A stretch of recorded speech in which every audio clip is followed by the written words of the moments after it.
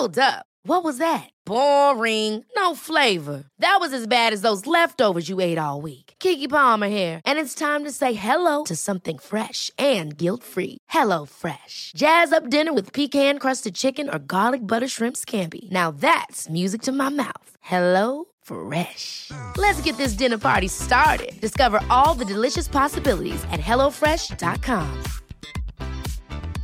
Quality sleep is essential. That's why the Sleep Number Smart Bed is designed for your ever-evolving sleep needs. Need a bed that's firmer or softer on either side? Helps you sleep at a comfortable temperature? Sleep Number Smart Beds let you individualize your comfort, so you sleep better together. J.D. Power ranks Sleep Number number 1 in customer satisfaction with mattresses purchased in-store. And now, save 50% on the Sleep Number Limited Edition Smart Bed for a limited time. For J.D. Power 2023 award information, visit jdpower.com/awards. Only at a Sleep Number store or sleepnumber.com.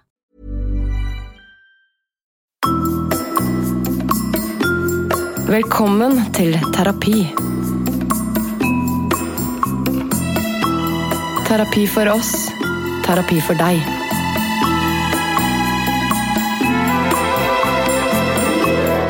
Velkommen til terapi med Sofie Frøyså. Og Simen Søden. Yes, her vi igjen. Nok en uke, episode. Nå begynner det å bli så mange at jeg klarer ikke å holde tellingen en gang. Herregud, det et lass. Ja, hvordan går det, Sofie? Jo, takk som spør. Har det greit, det? Ja, det ser ut som du har noen flere kilo av dine skuldre lettet. Det noen spesiell grunn til det, kanskje? Ja, artig at du spør. Jeg ferdig med studieåret på høyskolen. Ja, ferdig med bachelor og avsluttende eksamen, og det god stemning. Nå det sommerferie. Endelig, ja. Hva med deg?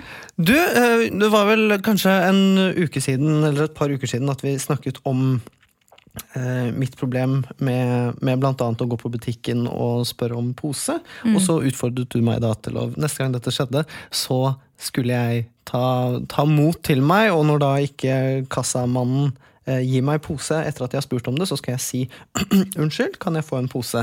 Og da, dette skjedde da for et par dager siden, og først så gikk jeg selvfølgelig inn i meg selv og bare, nei, herregud, jeg har ikke kjøpt på så mange ting, jeg kan ta så bære det. Ja. Og så kom det sånn liten sånn Sofie på skulderen min, som sa, nå tar du deg sammen, din veike mannemenneske. Så da gjorde jeg det. Og så sa jeg, unnskyld, kan jeg få en pose? Så fikk jeg det. Fantastisk. Det gikk faktisk helt fint. Sa du det på den måten også? Ja, ganske sånn brekkende pubertal stemme, sa jeg det med. Ja, men så utrolig bra. Nå jeg stolt av deg, Simen. Ja, tusen takk. Og det gikk bra? Det gikk helt fint. Jeg ble varm inni meg. Jeg tror jeg begynte å rødme, og jeg pakket sammen og løp ut av butikken. Så det sånn traumatisk forhold til poser? Det noe mer vi må ta tak i? Nei, jeg tror det mitt store aber med poser. Men så nå føler jeg at jeg har i hvert fall tatt utfordringen og Kjempebra. Vært voksen. Ja, dette her strålende nyheter. Du har vært veldig flink. Tusen hjertelig takk. Så du ser at det gikk bra. Det det viktigste. Ja. Så da blir det enda lettere neste gang. Hvis det blir det neste gang. Det får vi håpe på. Det må det. Ja, nå det gått i gang. Kjempebra, stolt av deg. Takk. Sånn det skal være. Men nå står dagens pasient/gjest på gangen og tripper. Han heter Rasmus Wold. Han stand-up-komiker. Han har en egen podcast, en Liverpool-podcast som heter You Never Talk Alone. Og kanskje aller mest, eller kanskje ikke aller mest, det var dårlig gjort å si, men han også kjent for mange som Paradise Hotel-tryne. Ikke fordi han har vært deltaker, men fordi han har vært webprogramleder. Så han jo en allsidig type. Hva dine forventninger til Rasmus, Sofie?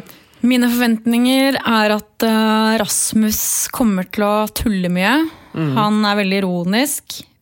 Så jeg litt redd for at han kommer til å ha litt for mye ironisk distanse. Det egentlig en gjenganger blant flere av gjestene våre. Ja, altså jeg kjenner han jo da bare fra at han har vært på TV og at jeg har sett han holde stand-up, så det jo liksom det eneste inntrykket jeg har han, så det blir spennende å se om han klarer å slippe ned garden sin i det hele tatt. Så jeg tenker at du må ha litt ironisk distanse når du jobber i Paradise. Forhåpentligvis. Så blir det spennende å se hvor mye det har preget han, eventuelt skarret han. For livet. For livet. La oss slippe han inn. Velkommen til terapi, Rasmus Wold. Tusen hjertelig takk. Du er jo aktuell med å være en stadig up-and-coming stand-up-komiker. Jeg har vært up-and-coming veldig lenge nå. Ja, du har det. Ja. Ja, når er coming-gjennombruddet? Du, forhåpentligvis, og kanskje nærmere jul. Skal være med på et show som heter Latter Galla på Latter. Oi. Etter hva jeg har skjønt, så skal jeg gjøre hele 8 minutter med stand-up. Oi. Så det er mine 8 minutter til å skinne. Ellers så er det... Jeg liker meg litt sånn i den overflaten der hvor man ikke liksom får et gjennombrudd, men koser seg som en av de der undergrunns... Som det hamster i hjulet, som bare løper. Ja. Og for å slenge inn en nydelig metafor. Ja. Veldig fint. Jeg er på en måte stand-upens Sama D, når det kommer til hiphop. For alle de hiphop-lytterne der ute. Det var en referanse som gikk rett over hodet på meg. Ja, men det er det. Det er der jeg vil ligge. Satt standard nå. Ja. Dette er et godt utgangspunkt. Du er jo her i terapi i dag. Og i den forbindelse så har jeg lyst til å starte med... Vi må gå langt tilbake nå. Vi må tilbake til barndommen din, Rasmus. Ja. For jeg lurer på det første barndomsminnet ditt. Nå husker jeg ikke så veldig mye fra tiden før jeg var sånn 5. Rundt der. Og det var at vi bodde i et rekkehus, jeg og familien min, og jeg ble dyttet ned en sirkeltrapp som vi hadde der, av søsteren min gjentatte ganger. Det var liksom en greie hun gjorde. Hun var 2 år eldre enn meg, og ganske kraftig. Så jeg skal få lov å ta igjen på den måten her. Jeg kaller henne kraftig. Hun var det da. Hun er ikke det nå? Nei. Hun skal ikke kose seg for mye. Neida, men det var en eller annen greie hun hadde, og det var å dytte meg ned den trappen. Kranglet generelt mye med henne. Hun kastet en kniv en gang også, over middagsbordet, for hun var så sur på meg. Som traff meg. Jeg har et arr fortsatt ved siden av nesen. Så det var ikke så langt unna øyet, faktisk. Det drar damer, da. Ja da, på alle mulige måter. Men det her er jo ganske brutalt, Rasmus. Ble dyttet ned gjentatte ganger. Har det satt sine spor i deg, tror du? Vi ler jo av det nå. Men hun var ganske god til å trykke meg ned i oppveksten. Sånn. For jeg tror vi er 4 søsken. Hun var jo da yngst i en veldig kort periode. Så da det kom en som var yngre enn henne igjen, så tror jeg hun ble kanskje litt sjalu. Fordi da var den yngste på nytt som fikk all oppmerksomhet og kjærlighet. Dette er interessant utgangspunkt, Simen. Ja, men dere er gode venner i dag. Ja, det er vi. Ja, for jeg har også, min søster slo meg hardt i bakhodet med en spade en gang. Ja. En stor spade. Sånn med stål eller plast? Ja, sånn ordentlig byggeplassskade. Spade. Men vi er også liksom gode venner i dag, men det blir alltid litt sånn klein stemning rundt bordet når vi tar opp akkurat den hendelsen. Ja, det gjør det. Jeg som er eldst blir ofte konfrontert med noe lignende. Altså, min bror nevner en situasjon veldig ofte, at jeg sparket han hardt i ryggen. Jeg kan ikke kjenne meg helt igjen i beskrivelsen, men det har visst skjedd. Så det er jo noe som i hvert fall blir brukt mot den. Så sånn sett er dere heldige som kan bruke det mot søsken, i stedet for å være den skyldige. Ja. Nå tror jeg at jeg har jo gjort mitt også, sånn i retur, men ikke som jeg kom på nå, for det har jeg glemt. Selektivt minne. Ja, veldig. Dette er interessant, vi kan kanskje komme tilbake til hvordan det har preget deg, men først så vil jeg vite hvordan du vil beskrive deg selv, Rasmus, med 3 ord. Avslappet må vel være en numero uno, som de sier i Peru og store deler av Sør-Amerika. Og andre spennende. Omegn, ikke minst. Avslappet, snill og sær. Ja. Tror jeg vil være en litt sånn, ikke så positiv egenskap. For avslappet og snill føler jeg er 2 positive egenskaper. Sær, jeg vil ha ting på min måte. Hvordan da? Nei, når jeg er litt sånn nazi når det kommer til og rydding og sånn. Jeg har jo en kjæreste som jeg driver og maser på om rydding. Og nå må du rydde deg, det ser ikke ut. Og sånn var det jo ikke før i det hele tatt. Da kunne du ikke se gulvet på rommet mitt. Men nå er det for at jeg har snudd helt på det området der, når det kommer til rydding og får litt sånn OCD-takter. Her slenger du ut en diagnose allerede, OCD. Ja. Vi noterer på blokka. Jeg har mer sånne tvangstanker. Du har det? Hvis vi først er inne på det. Jeg lager mye iste. Veldig nisje. Ja, veldig rar overgang, men jeg lager mye iste, og da kjøper jeg de posene, Lipton Ice Tea-posene på butikken, som man heller i et... Peach eller lemon? Peach, men jeg liker å mikse opp litt. Det finnes jo mango nå også, så jeg har praktisk prøvd å blande alle tre. Uten ikke sponset av Lipton. Eller... Nei, men som dere så i sted, jeg drakk en Nesti på veien hit, så jeg er ikke noe Lipton-menneske. Du er ikke brand loyal? Nei. Men når det kommer til når jeg skal, hva skal man si, røre ut dette pulveret i et litermål, så rører jeg 32 ganger den ene veien, 16 tilbake, 8 andre vei, 4 tilbake, 2 andre vei og 1. Yes. Så det må være et system? Det har jeg alltid gjort, og jeg vet ikke hvorfor, og jeg føler meg litt psyko hver gang, og nå har jo kjæresten min begynt å prøve å sette meg ut når jeg teller, og vi sier sånn 17, 23, 12, Nei, jo, det er sant. Dårlig gjort. Ja, det er dårlig gjort. Men du må gjøre det hver gang du drikker mye iste? Jeg drikker vel kanskje 3 sånne poser i uka, omlag det. Men har du prøvd å bryte mønstret ditt? Nei, og jeg tenker jo sånn, jeg hadde klart det, å bare ikke telle. Jo, men det er det alkoholikere sier også. Jeg hadde klart å ikke drikke, det er sant. Men så bare jeg velger å ikke gjøre det. Hvorfor, altså er det noe sånn at du har i hodet ditt at du tror at noe skal skje hvis du ikke gjør det? Nei, jeg tror jeg er for fornuftig faktisk akkurat på det området. Jeg tror ikke verden går under eller at jeg ikke får sove om kvelden, men jeg liker å gjøre det på den måten jeg alltid har gjort det. Jeg liker å gjøre det på den måten jeg alltid har gjort det. Men det er jo sånn som nå begynte det å høres ut som en veldig gammel mann. Ja, men jeg har jo drukket iste i alle herrens. Så jeg liker isten min på den måten jeg skal ha den. Ja, det er ikke kødd med isten. Men er det sånne mønstre i andre situasjoner, andre aktiviteter du gjør? Ja, det tror jeg er mer vanlig sånn når det kommer til å pusse tennene og sånn. Så har jeg liksom, jeg har 10 ganger frem og tilbake på hver... Jeg tror du skulle si 10 tannbørster. Ja, nei, som jeg bytter på. På forskjellige formål, Oi, det er en elektrisk. Nei, du pusser tennene 10 ganger. 10 ganger, altså først jekselen på den ene siden nede. Starter alltid jekselene til venstre nede, og så jekselene til høyre nede. Oppe til venstre, opp til høyre, og så foran på begge, altså 10 ganger alle mulige retninger da. Og tenner. Men du står og teller inn i hodet ditt? Ja, det teller. Så nå hørtes det... Jeg tror ikke at det er så normalt. Sofie, er dette noe du kan kjenne deg igjen i? Ja, jeg kan det. Det er nok vanligere enn man skulle tro. Folk liker å ha kontroll, de liker å sette ting inn i system, og det er en fin måte å kontrollere det på. Så rutiner, vi mennesker er veldig glad i rutiner, nå skal dere høre. Så det er jo ikke unormalt. Jeg tror nok veldig mange har såkalte tvangstanker, hvor de er bundet til sitt eget mønster. Jeg tror også det har noe med å gjøre at det er så jævlig kjedelig. Ja, så det gjør det mer spennende. Ja, ikke at det er så utrolig spennende å telle til tid, men det er i hvert fall noe å gjøre samtidig, på samme måte som når jeg går ut på gata, så begynner jeg plutselig bare å telle skritt, og så stopper jeg når det skjer et eller annet rundt meg, og så fortsetter jeg å telle igjen. Så det er ikke sånn at du må gjøre det. Hvis for eksempel noe skjedde og du ikke kunne gjøre den tannpussen sånn som du pleier, hadde det vært forstyrrende for deg, eller? Hvis jeg har 20 sekunder på meg før jeg må ut døra, men må fikse ånden litt grann, så kan jeg helt sikkert bare... Du sier 'jeg kan helt sikkert'. Du sier ikke 'da gjør jeg det'. Altså, du har vel vært i en situasjon en gang der du har måttet pusse tennene dine raskt, og så ikke kunnet gjøre dette sinnrike tellesystemet ditt? Nå angriper du meg veldig riktig timet, fordi jeg kom for sent i dåpen til nevøen min nå på søndag i forgårs. På grunn av dette? Ja, blant annet. Jeg var allerede for sent ute, men jeg fullførte tieren min. Så det er faktisk et godt poeng.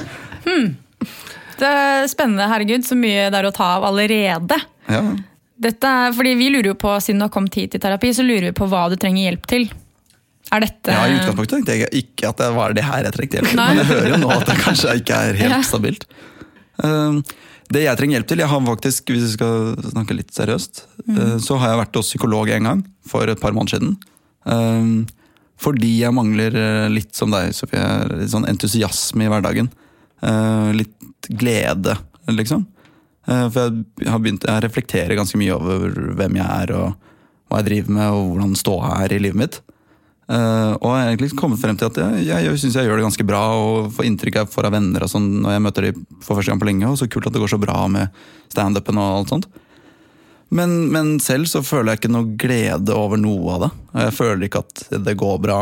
Jeg føler ikke at jeg kan skjønne at det går bedre enn med mange andre, men jeg føler ikke selv noen glede eller entusiasme over at man får stå på Latter for eksempel, som da jeg startet med stand-up var det en drøm liksom, og det store målet med stand-up, og det er ikke ment som en sånn cocky måte å si sånn, fy faen, jeg er så jævlig vant til det, for det tar jeg ikke for gitt i det hele tatt, men den entusiasmen er ganske mye forsvunnet med året. Du klarer ikke å ta det innover deg når du først er i situasjonen? Ja, nei, det er litt sånn. Hva tror du selv at det skyldes da? Siden du reflekterer mye rundt det? Det er litt vanskelig, det vet jeg faktisk ikke helt. Er det fordi du hele tiden sikter mot nye mål? Jeg tror kanskje at det er noe i den duren der, ja, at mye vil ha mer tankegangen gjelder sånn karrieremessig også. Fordi det er jo alltid noen som gjør det bedre enn deg. Alltid noen som får kulere og bedre jobber og mer senetid, eller hva det er for noe. Så man sammenligner seg ofte med de som er hakket foran uansett, i stedet for å av og til stoppe opp og tenke, jeg har jo gjort det ganske bra egentlig.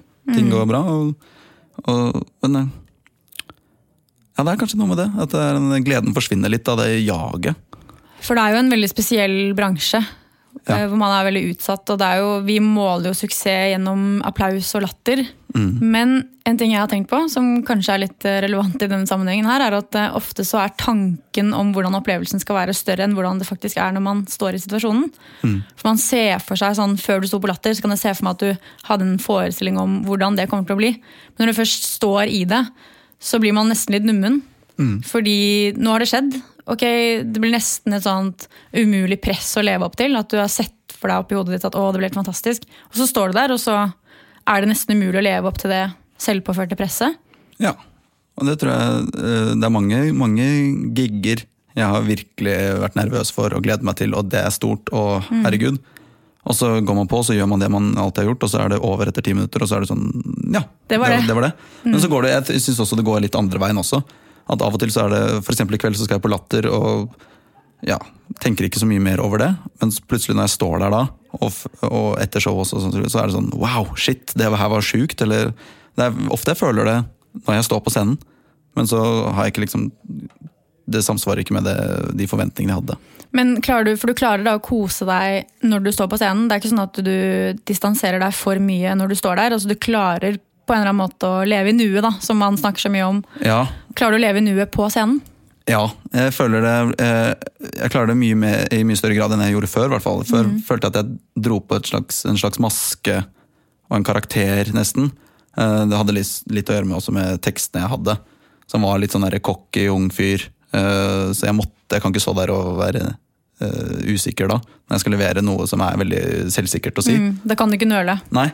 Mens nå føler jeg at jeg er mer meg selv på scenen, og ikke trenger å ta på en sånn der stage mask. Du har ikke like mye å bevise, kanskje? Nei, nei, det tror jeg er riktig. Nå er jeg meg selv, kommenterer det som skjer hvis det skjer noe, og sier spøker som jeg ville ha gjort i alle andre settinger også. Sånn sett så høres det ut som du er tryggere i deg selv, at du har en større ro, at ikke du må bruke ironisk distanse hele tiden, for det er jo sånn i hvert fall vår generasjon, det gjelder ikke bare komikere, men generelt så er det jo mye ironi ute og går, og det bruker man jo kanskje som en forsvarsmekanisme. Absolutt. Jeg gjør jo veldig mye det, spesielt i sosiale settinger, som jeg gradvis har blitt mye dårligere i med tiden, som jeg bare klarer ikke folk lenger, stort sett, og da bruker jeg ironi for å bare forsvinne ut av det som egentlig skjer i den... Distansere deg. Ja, distansere meg. Men jeg merker også at ironi er den formen for humor som ligger nærmest meg. Det er enklest for meg å tulle ironisk. Så det er veldig enkelt å ty til den alltid. Man er litt usikker eller sliter litt, eller... Ja, for det er jo, jeg tenker at i en sånn bransje så er det så mye press, både selvpåført, men også påført utenifra, at det ligger der. Men at man hele tiden da, som vi snakket om, sikter mot noe større. Så det kan jo være at man har ikke tid da, til å ta inn over seg suksess. For man tenker, ja, men hva er neste? Hvordan kan jeg klatre videre herfra? Fordi, ja, som du sier, mange tenker jo at det også på Latter er liksom drømmen, da har du nådd det. Ja. Er det noe spesielt du tenker at du skal få til, eller som er et press du føler på nå? Nei, Ikke egentlig, men man jo sin egen største kritiker, så jeg har ikke noe drøm om et eget TV-program eller et soloshow, som veldig mange andre har. Det ikke så farlig. Jeg vil heller være 100% stolt av mine egne tekster og det jeg leverer. Så der presser jeg meg litt. Jeg tror også at det har noe med at når det blir flere og flere stand-up-jobber, da, så det alltid noe dagen etter eller uka etter som gjør at du ikke kan rett og slett bare slappe av og nyte, sånn som en fotballkamp, da, hvis du vinner en viktig fotballkamp, så det en kamp igjen uka etter, så du kan ikke liksom nyte det helt for lenge. Eller? Så hvis målet ditt var å leve som komiker på heltid, stå på Latter, stå på store gigs, så hadde du kanskje sett for deg at nå, det det liksom, det det største du kan oppnå, nå du der. Kanskje det det som gjør at du blir litt nummen, at... Ja, det et godt resonemang. Jeg tror tidligere så var det viktigere for meg å kanskje komme meg på TV og bli sett og bli litt kjent og sånne ting. Nå det egentlig veldig lite viktig for meg. Så målet jeg satte da jeg begynte jo på mange måter nådd. Samtidig som det jo mulig å gjøre det veldig mye bedre også. Samtidig som jeg gjør akkurat det samme. Levere bedre, ha bedre tekster som jeg virkelig kan stå inne for. Jeg leverer fortsatt tekster som fordi det funker, rett og slett. Det ikke, jeg begynner å skrive de tingene jeg skriver nå, står jeg mer og mer inne for, og synes det morsomt. Men man forandrer seg, og det jeg synes var gøy for 5 år siden, da jeg begynte, ikke nødvendigvis like gøy nå. Så... Hvordan føler du da hvis du skal levere en tekst du skrev for 5 år siden, hvis du gjør det nå på Latter i kveld, hva føler du da etterpå? Ja, det et sånn tveegget sverd ved at jeg da har sannsynligvis gjort den teksten fordi den funker så bra, eller fordi det har skjedd noe i salen som gjør at det helt naturlig at jeg drar opp den. Men jeg synes ikke det kult. Jeg synes ikke det kult, men det skjer jo. Jeg merker jo det. Hvis jeg står til slutt en kveld, og jeg har sett at det veldig mye grovt materiale og underlivshumor som har funket, så blir det til at jeg da drar på med det fordi det funker, tydeligvis den kvelden. Og da står jeg jo igjen etterpå litt sånn, ok, jeg gjorde det kjempebra, og det var gøy, og det var kick og sånn, men... Føler jeg litt skitten etterpå? Jeg føler at publikum ikke fikk sett den jeg nå, da, den komikeren jeg nå, på mange måter. Som jeg samtidig jobber litt med å finne ut av selv, faktisk. For det jo en umulig kontrast det der med å bli bedømmet så tydelig da, når du står på scenen, og så går du av, og det en vond følelse der, ja, men jeg kan bedre. Jo, men de kjenner meg ikke. Så må man jo bare bevise det. Så man jobber jo hele tiden mot seg selv, man en stadig konflikt med seg selv. Kan du kjenne deg igjen i dette her, Simen? Selv om du ikke driver med stand-up, og det en litt brutal form? Nei, altså, jeg tror jo at kanskje at stand-up altså det jo nesten noe av det mest sånn ekstreme man kan gjøre akkurat på sånn få angrep på egen selvtillit og person. Altså, man blottstiller seg så veldig, og går det liksom skeis første vitsen, så må man liksom stå der og presse gjennom de neste 10 minuttene, og ja, altså publikum kan jo hate deg, og du må bare stå der opp og levere vits på vits på vits på vits. Altså det ser jo av og til ganske vondt ut. Så jeg kan jo skjønne at man havner litt langt ned i kjelleren. Så jeg tror nok ikke at for en som da jobber i en litt mer sånn normal bransje, at man har det samme sånn presset, fordi man ikke så opptatt av at de må like meg. Ikke sant? Men, det jo ikke for det jo ikke meg, det det produktet jeg leverer fra meg de må like, ikke meg som person. Og jeg tror nok at når du står på scenen, så det mye mer liksom, hvis de ikke liker deg, da, så tar man det mye mer personlig. Men det her kan jo kanskje sammenlignes med når man liten, og man gleder seg skikkelig til bursdagen sin. Så ser du for deg hvordan det skal bli, og du går og drømmer om, ja, nå jo det her høres ut som en sånn veldig jenteklisjé, at du ser for deg alltid hver minste detalj, men den følelsen, den forestillingen om hvilken følelse du skal få når den dagen kommer, det vel noe alle kan kjenne seg igjen, at når den dagen først kommer, så blir du ikke sånn som du hadde håpet på.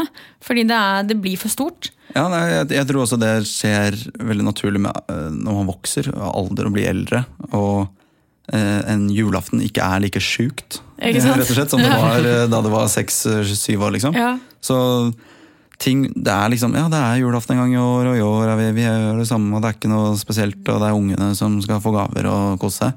Men du sa jo at en av egenskapene dine at du veldig avslappet. Så har du da et avslappet forhold da til det å stå på scenen og... Ja, det har blitt mer og mer av det. Når jeg mener avslappet fyr, så tenker jeg jo liksom på bekymringsfri. Ting ikke så jævla farlig. Sånn som du sier at hvis det går dårlig på første vitsen og sånn, så da jeg startet med stand-up så var det liksom helt krise og bli stresset. Nå det ikke så farlig. Hi, I'm Daniel, founder of Pretty Litter. Cats and cat owners deserve better than any old-fashioned litter. That's why I teamed up with scientists and veterinarians to create Pretty Litter. Its innovative crystal formula has superior odor control and weighs up to 80% less than clay litter. Pretty Litter even monitors health by changing colors to help detect early signs of potential illness. It's the world's smartest kitty litter. Go to prettylitter.com and use code ACAST for 20% off your first order and a free cat toy. Terms and conditions apply. See site for details. I'm Sandra, and I'm just the professional your small business was looking for. But you didn't hire me because you didn't use LinkedIn Jobs. LinkedIn has professionals you can't find anywhere else, including those who aren't actively looking for a new job, but might be open to the perfect role, like me. In a given month, over 70% of LinkedIn users don't visit other leading job sites. So if you're not looking on LinkedIn, you'll miss out on great candidates like Sandra. Start hiring professionals like a professional. Post your free job on linkedin.com/people today. Farlig. Ting ikke.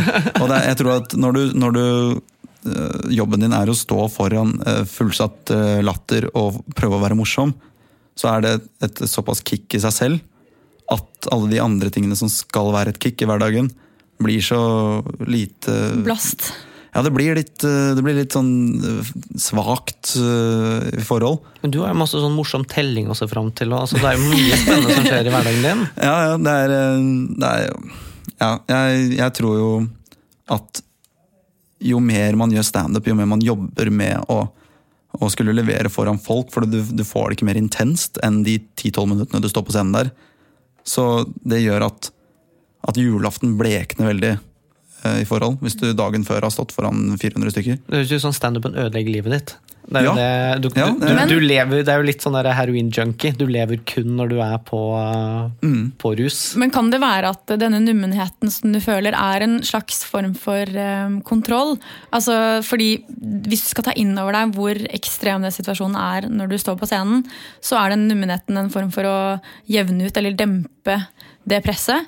Og så har jeg også tenkt på det der med at du teller ting og at du har behov for kontroll, kan også være en form for å veie opp for at når du står på scenen, så jo, du har en viss form for kontroll, men det jo en stor masse. Så du vet jo aldri med 100% sikkerhet hvordan det kommer til å gå. Nei. Så kanskje i og med at du jobber med et så utsatt yrke, så trenger du kontroll ellers i hverdagen? Det høres ganske klokt ut, egentlig. Fordi ja, på scenen så vel det eneste stedet hvor jeg bare virkelig ikke har kontroll. Jeg jo veldig sånn listemenneske også. Jeg skriver nøyaktig hva jeg skal gjøre hver dag neste uka. Du gjør det? Ja, og har en plan. Har sånne der, hva heter det, notater eller skrivelapper på Mac. Ja. Og jeg har en liste med liksom ut året da. Ikke hva jeg skal gjøre hver dag, og jeg skal trene i oktober. Telle til 10, ja. Men med jobber og med ferier og hvis det ting jeg skal gjøre. Det jo normalt å ha en kalender.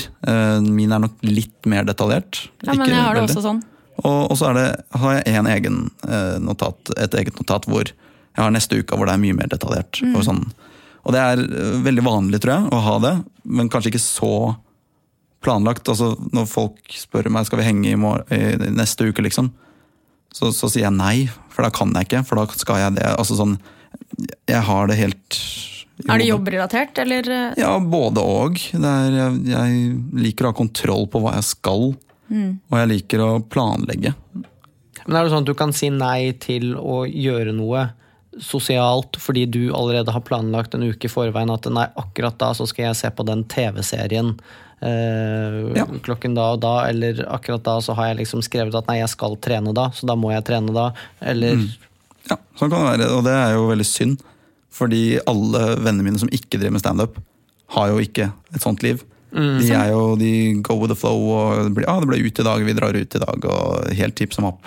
Man skulle jo tro at det var omvendt. Det ikke du som driver med stand-up? Kontroll. Jeg føler ikke at de har noen planer. Jeg blir sånn, hæ? Men samtidig høres det ut som at du har blitt mer selektiv med årene, at du prioriterer mer alenetid, du tar mer hensyn til egne behov, og det jo veldig viktig. Det med alenetid kjempeviktig, at du prioriterer egne interesser som ikke nødvendigvis inkluderer andre mennesker. Og I og med at nå blir det veldig mye fokus på stand-up, høres ut som det veldig sånn tyngende jobb dette her, fordi man så utsatt. Men da har man også behov for alenetid. Jeg merker selv I hvert fall at med årene så har jeg fått mer og mer behov for det. Og at det der med å gi litt mer faen, det jo det beste rådet anno 2016. Gi litt mer faen, ikke vær så flink til ikke. Ulempen med det jo at jeg til tider kan bli veldig isolert og asosial, og miste kontakt med veldig mange av mine barndomsvenner. Jeg har jo nå 3-4 venner som jeg en del med, mens alle resten, det jo studerer jo de finans I Edinburgh og litt andre typer, vi har beveget oss litt forskjellige retninger da, som jo helt greit, man kan jo være venner for det. Men trenger du de? Nei. De jeg ikke trenger, de jeg ikke med. De jeg føler at jeg trenger og virkelig vil være venn med, de det sånn jeg prøver altså sånn, neste uke så skal Liverpool spille en kamp på torsdag. Skal vi se den da? Og så svarer en person ja, og da skriver jeg det ned I den planen min. Da skal jeg se på fotballkamp med Johan. Ikke sant? Mens når den torsdagen kommer, så husker jo ikke han det, og det bare en sånn løs greie. Han dro på fylla I stedet, eller det var et eller annet som skjedde. Eller. Men da blir jeg litt sånn, ja. Men da jeg satt av 3 timer av mitt liv til og da ble jeg helt sånn I den important blokka jeg mister mye spontanitet, tror jeg. Men kjenner du at du må mentalt forberede deg på at du skal henge med mennesker på den måten? Altså at litt? Ja, at det derfor også kanskje blir en større greie, fordi du må mentalt stille deg inn på at da på torsdag så skal jeg henge med han, og da liksom reserverer jeg nesten energien min, så mye energi til det. Og så hvis det da ikke skjer da, så blir det nesten en enda større skuffelse fordi du har bygget opp noe. Ja, jeg tror og da har jeg latt være å liksom planlegge et annet møte, eller en annen sosial henging. Og da blir det sånn... Det høres ut som at... Fordi det jo ofte at man tenker at det negativt å være selektiv, eller at det negativt å ha behov for kontroll. Men jeg tenker at det positivt så lenge man klarer å løsrive seg også, at ikke det blir for bindende. Så det høres ut som du trenger å finne en kombinasjon av at du holder deg til planer og har behov for struktur. Det ikke noe galt I det. Men at du også kan ta det litt mer som det kommer. At hvis noe plutselig skulle skje, eller at det ikke blir noe av den planen, så kan du kaste deg rundt og bli med på noe annet likevel. Ja, og jeg vet med meg selv også at det jeg driver med til tider ikke helt sunt. Jeg tilbringer mye tid I hybelen med å gjøre mine ting, liksom. Så jeg tror at min kjæreste veldig viktig I så måte, som hun mer en sånn ustrukturert dame som gjør ting her og der, og spontan, og finner på litt ting. Og det jeg veldig avhengig av for å skjønne at liksom, ok, det mulig det også. Hun drar deg ut av skallet. Litt. For det jo et selvsentrert yrke også. Man sitter jo med sine egne tanker og analyserer I hver minste detalj. Og man måler det ut ifra hvordan andre skal respondere på det du sier. Ordene dine blir veldig viktige. Så det kan nok være at det høres ut som det sunt at hun litt på den andre siden. At hun jeg tror det veldig sunt. At hun drar deg ut litt av den komfortzonen. For det her jo en komfortzone I stor grad. Ja, og den komfortzonen, det skillet der har blitt veldig mye tjukkere. Det liksom vanskeligere. Med årene så det vanskeligere å komme seg ut av det. Vanskeligere. Det må skje noe spektakulært på en måte for at jeg skal ut derfra. Og det gjør og grunnen til at jeg heller ikke så glad I sosiale lag, fordi jeg synes folk idioter når de drikker. Jeg synes, jeg ikke avholds selv, men jeg drikker ekstremt mye mindre, Og når folk møtes og sosiale lag, så det veldig ofte alkohol involvert. Og jeg liker hverken meg selv når jeg drikker, eller andre mennesker når de drikker. Og jeg synes generelt at folk idioter. Og da blir jeg bare så frustrert i hodet mitt. Det høres veldig kjent ut. Ja. Så det og så det en sånn forventning også, når jeg møter folk som jeg ikke har sett på, nå ser jeg ikke engang mine beste venner sånn ukentlig. Så det en sånn forventning også når de følger med på sosiale medier at ting går bra, og stand-up og noe reklame eller TV eller hva det for noe. Så det en sånn forventning om at jeg skal være morsom på vorspiel, men da jeg så ferdig. Vanskelig å leve opp til det. Ja, og jeg har ikke noe lyst til det heller. Og jeg har ikke lyst til å be dem om å løse ligninger på vors, bare fordi de studerer økonomi, eller hva det for noe de driver med. Så du må ikke stå til ansvar for det på vors. Jeg pleier ofte å svare det, sånn, kan fortelle, spesielt hvis jeg møter folk jeg ikke kjenner, så det sånn, ja, fortell en vits og sånn, da jeg liksom, ja, ok, hva driver du med? Og ja, løs en ligning da. Skal vi sitte her og gjøre det vi jobber med, når vi ikke på jobb? Ikke dette fritid, på en måte? Og det veldig sånn surt. Jeg tror jeg kan oppfattes veldig sånn, wow, spurt om en vits, slapp av litt. Ja. Men den gode stemningen kommer av seg selv, at man sitter og kødder og er sosial bare, i stedet for at man liksom, hør på meg, nå skal jeg fortelle en vits, siden jeg driver med det. Ja. Jeg driver med dette, skjønner dere. Så skal jeg så hør på dette, for dere heldige som kjenner meg, heldige som på vorspiel med meg, for nå skal dere høre vitser. Dette ble jeg betalt for, på latter. Ja. Men da blir man jo fort den sære personen som ikke liker å være ute fordi folk idioter når de drita. Man vil helst sitte hjemme og skrive eller se på TV. Og da, jeg kjenner det igjen selv, at det veldig ofte at kjæresten min, som også litt sånn at han med på alt, han sånn, legg bort strenge trynet, liksom. Kan du ikke bare kose deg og ha det gøy? Jeg bare sånn, kan vi ikke bare kose oss, leve i nuet, herregud. Jeg kaster bort livet mitt på å sitte i 5 timer en kveld og høre på andres hjernemasse tyte ut. Men det jo ikke noe bra heller hvis man blir for sær. Så han prøver å dra meg ut, for jeg kan ofte være sånn, og både når jeg drar hjem, det ikke noe vits. Ja, nei, altså dere får jo stand-up-komikere til å virke som de kjedeligste, jævligste menneskene som ingen har lyst til å ha i vennekretsen sin. Enten, så jeg tror det 2 typer stand-up-komikere, og det litt sånn som meg og Sofie, som ikke så glad i folk og idioter i våre øyne, da. Ja. Og så har du også de som idiotene. Som de som drikker seg dritings hele tiden, som Har du lyst til å nevne noen av dem? Nei, men de vet hvem de Ja. som drikker hele tiden, og som liksom rølpete, og som knuller på damer til folk, og holdt jeg på å si, det ja, men sånn dårlige folk da, generelt, og det tror jeg tror det ganske riktig å si at det de 2 hovedtypene, så det ingen like, du skal ikke stikke alle under samme kam og sånne ting, men stikke alle under samme kam, har du hendt? For vi må jeg har jobbet på Paradise, jeg må få litt slack på sånne ordtak. Ja, fint at du sa det selv. Ja, du må ta det med en klype smør. Ja. Nettopp. Det bra du har snappet opp litt fra den jobben der. Ja. Men det jo klisjeen med klovnen, ikke sant, som står på scenen morsom, og så går han hjem og grider etterpå, eller sliter med sosiale lag, da, som du sier. Og det jo, du sier at vi fremstår som den kjedeligste yrkesgruppen, men man kompenserer jo for et eller annet da, ikke sant? Hvis du står som komiker og har det fint, jeg lever av 4 liv og alt går på skinner, så det jo ikke like interessant. Ikke sant? Nei, men det jo litt den der, det har jo vært den, ikke sant, at for å være komiker, for å være ordentlig morsom, så må du liksom ha det der mørke i deg. Litt sånn, Robin Williams, ikke sant? Selvfølgelig, han var jo det store geniet fordi han hadde denne tunge, mørke delen i seg også, og flere sånne, men det må da være mulig å være komiker og morsom og uten å liksom skulle gå i kjelleren. Ja, det mulig. Selvfølgelig det. Ja, jeg tror ikke alle trenger et mørke. Nei. I det hele tatt. Det jo mange gode komikere, uten at jeg har vært psykologen til de alle sammen, men sånn, mange som helt vanlige, oppegående folk som liksom helt normale mennesker, som bare litt morsommere enn andre, kanskje. Men det ikke litt påkrevd å ha et mørke? Altså, jeg føler at det litt påkrevd i disse dager at man sliter med et eller annet. Jo, det.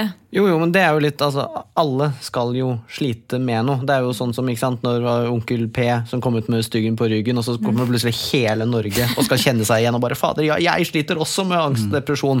Altså, det jo ikke sånn at men, ja, alle det sånn jeg tenker når jeg så den der Jeg mot meg-serien. Også, på NRK? Ja, på NRK, veldig bra serie. Men hun russejenta, hun føler jeg at et slags for hun jo da, for de som ikke har sett det, en veldig flinkes, skal ha sex i alle fag og bli jurist. Hun i russestyret og flink pike. Veldig flink pike på alle måter, og knekker da når det noe som brister litt grann. Og hun vel den eneste i den serien som jeg tenker at det er ikke så det mer et ilands psykologisk problem.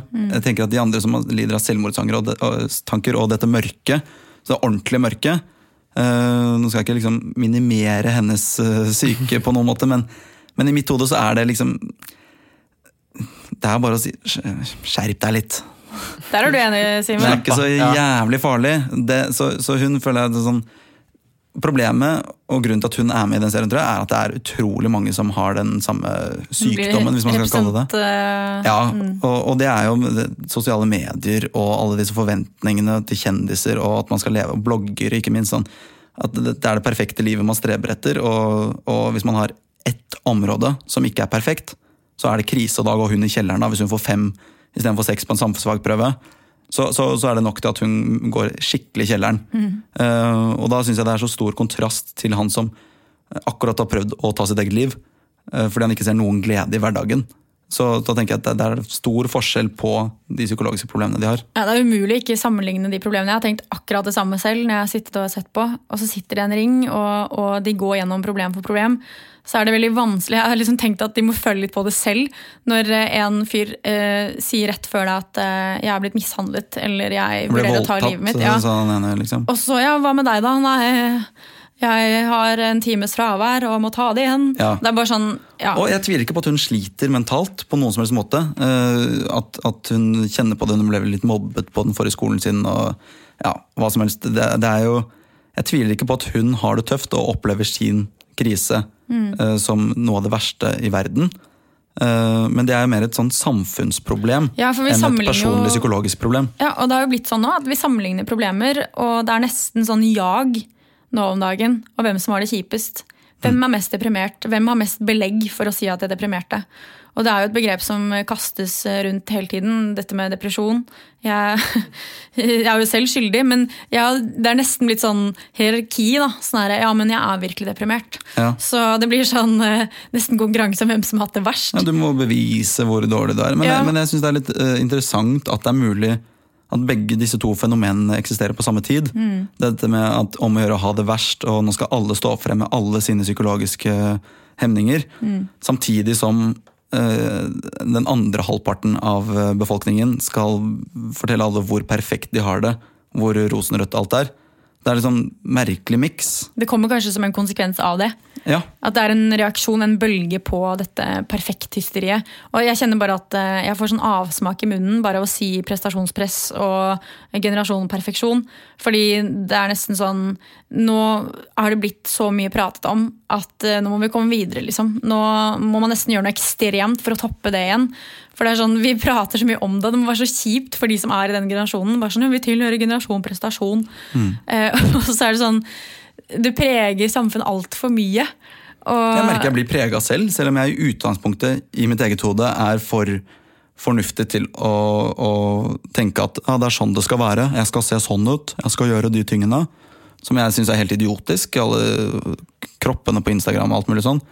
Jeg skjønner at det går helt fint an å se ut sånn som jeg gjør også, sånn kroppmessig. Du ser kjempeflott ut. Ja, tusen takk, men du ser ikke magen min under bordet her. Jeg har begynt å tenke at jeg litt tjukk, og jeg ikke egentlig tjukk. Og da blir jeg sånn, fuck samfunnet. Jeg blir påvirket, jeg også. Fuck den situasjonen vi beveger oss inn i, hvor ekstremt skal det bli da? Hvis vi fortsetter å utvikle oss i den retningen, i det tempo, ikke minst med plastisk kirurgi, og når Isabel Råd fra Paradise skal være et forbilde for jenter, og det de som leser bloggen hennes stort sett jenter mellom 14 og 18 år, at hun skal være et forbilde som hun har alle kvalitetene til å være verdens dårligste forbilde, så blir det helt krise, og da sitter jenter på 14 år hjemme og kutter seg selv fordi de ikke har puppene til Isabel. Kan vi nå få overskriften Paradise Rasmus raser, eller går til podcastkrig? Linnea Myhre kommer meg i forkjøpet. Men det Jeg synes det helt jævlig, og det er også sånn nå som jeg har ganske sterke meninger om akkurat det her, så har jeg begynt å prøve å skrive stand-up om det, og jobbe med en lengre tekst om både Paradise og plastisk kirurgi, og de som for dumme til å skjønne hvilket ansvar de har. Ja, hvilket ansvar de har. Rett og slett, fordi de får så mye kliks og penger av å være idioter. Det er en bra måte å angripe det på, og jeg lurer litt på hvordan det har vært å henge så tett med Paradise-folk, fordi du har jobbet som webprogramleder i Paradise Hotel, og hengt mye med disse menneskene. Jeg tenker sånn, da er det nesten naturlig at man blir litt nummen. Det er en veldig fin måte å distansere seg fra disse menneskene på. Ja, altså, det jeg merket aller tydeligst etter sånn 2-3 måneder i Mexico, var jo at jeg faktisk ikke syns at de var så idioter etter hvert. Fordi jeg fikk så mye hele tiden, at etter hvert og jeg ble så påvirket og dratt inn i spillet, og hvordan de hadde det, og så ble jeg liksom sånn, ja, faen, jeg føler det, ass. Det er litt sånn FRP-er og sånn her, ja, Sylvia har et poeng. Ja. Det blir sånn, Paradise-mangene har et poeng. Ja, det er det, og så kommer jeg hjem, og så får jeg det litt på avstand, og så ser jeg det på TV, og så skjønner jeg, ok, ja. Det er såpass, men... og de her har jeg hørt på, og vært enig med. I hvert fall noen ganger. Ja. Og det er veldig fascinerende å se også hvor ålreite noen av de kan være. Sånn når du på opptak med dem, og vi snakker off-cam og sånne ting. Og så med en gang kameraet blir slått på, så har de har en karakter eller en type de har lyst til å være, og en måte de har lyst til å bli fremstilt på, som gjør at de skifter totalt. Og i hvert fall også når man ser det på TV, så er det sånn, hæ? Men du var jo en ålreit fyr. Hva skjedde? Ja, hva skjedde? Og så er det bare den der forventningen om at man må være ekstrem på TV for å bli interessant, for å få mye TV-tid, for å bli desto større kjendis, og få flere lesere til bloggen sin, og mer penger til å operere seg. Og for å være med på russe-events i etterkant. Ikke minst. Ja, jeg tenker at det må gjøre noe med deg å henge med disse menneskene, og du har jo fått tett innsikt, eller du har fått bred innsikt om disse menneskene som i stor grad preger mediebildet den tiden jeg er på TV. For nå er jo alle It's all about Paradise. Ser du på årets sesong? Jeg har sett hver episode til. Ja. Jeg synes det er likt som hver eneste sesong. Det er idioter og noen som er litt ålreite, som har litt opp i hodet, men de blir jo skittet ut med en gang, fordi de er for kjedelige i partyløvenes hode. Så det er farlig å si det når jeg har jobbet med det og har masse kolleger og venner i produksjonen, og jeg selv ser på det og er skapfan, så er det vanskelig, men for samfunnets del så tror jeg vi må bare gi oss med bloggerne, vi må gi oss med Paradise Hotel, vi må gi oss med alle disse drittprogrammene og utelukkende produsere dokumentarer. Det var jo en fin oppfordring til verden og samfunnet generelt, egentlig. Hvis vi skal litt oppsummerende, Sofie, hva er dine tanker om subjektet vårt i dag? Jeg tenker at det er et spennende skille mellom dette å være sær og at du distanserer deg, samtidig som du utsetter deg selv for scenen, og at du gjentatte ganger står der oppe. Og jeg tror, som sagt, at det er helt naturlig at man blir litt blasert, at man blir litt nummen. Jeg tror det viktigste for deg nå er å finne ut av hva er det som gir deg lykke, hva er det viktigste i livet ditt, og så prioritere det. Og ikke ha for mye dårlig samvittighet hvis du er litt fraværende, og heller bruke mer tid på de som gir deg energi. Og så er det jo litt sånn, jeg tror det er viktig, fordi det er med lykke. Vi streber jo stadig etter å være lykkelige.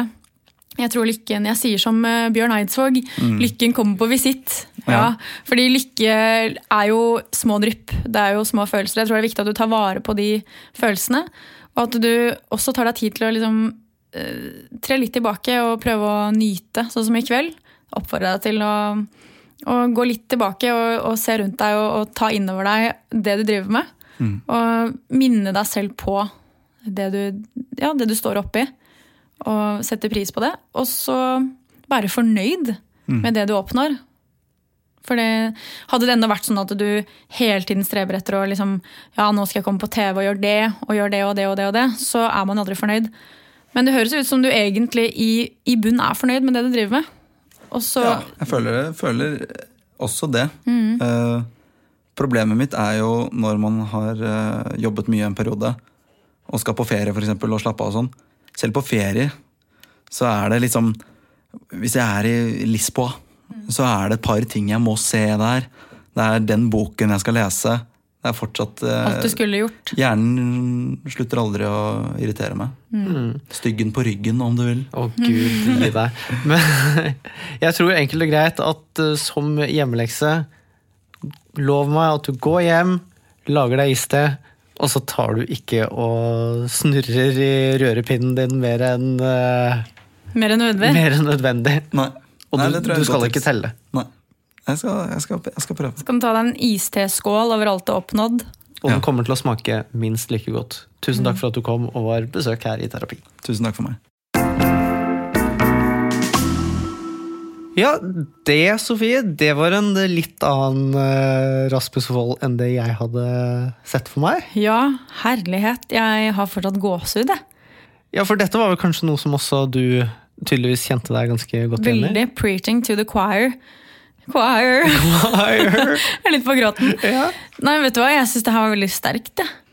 Ja, og jeg synes jeg må jo si det, og all kredit til han, at det var imponerende hvor mye han slapp ned forsvarsverket sitt, og jeg opplevde han som veldig ærlig og oppriktig, og at dette var faktisk noe han hadde tenkt mye på. Helt enig. Og hadde et utbytte av å snakke om. Ja, herregud, for en fin fyr. Veldig fin fyr. Det var litt ironi inni der, men det synes jeg bare var på sin plass. Det må man bare regne med når han heter Paradise Hotel Rasmus. Rassa. Men jeg synes han var veldig, veldig fin, ydmyk, oppriktig, og han slapp oss inn. Det setter jeg veldig pris på. Her tror jeg at andre stand-up-komikere har mye å lære av, og at det faktisk mulig å ha en oppriktig samtale. Uten å bare tulle. Det var alt vi hadde for denne uken. Dere kan for eksempel finne oss på Facebook, følg oss der. Dere kan laste oss ned i podcast-appen deres, i Acast. Dere vet hvordan dere gjør det, og har dere noen tilbakemeldinger, så kan de sendes enten på Twitter eller Facebook, eller hvor enn det skulle være. Dere klarer å finne oss. Har du lyst til å si ha det bra, Sofie? Ha det bra, Sofie. Produsert av Rubicon Radio.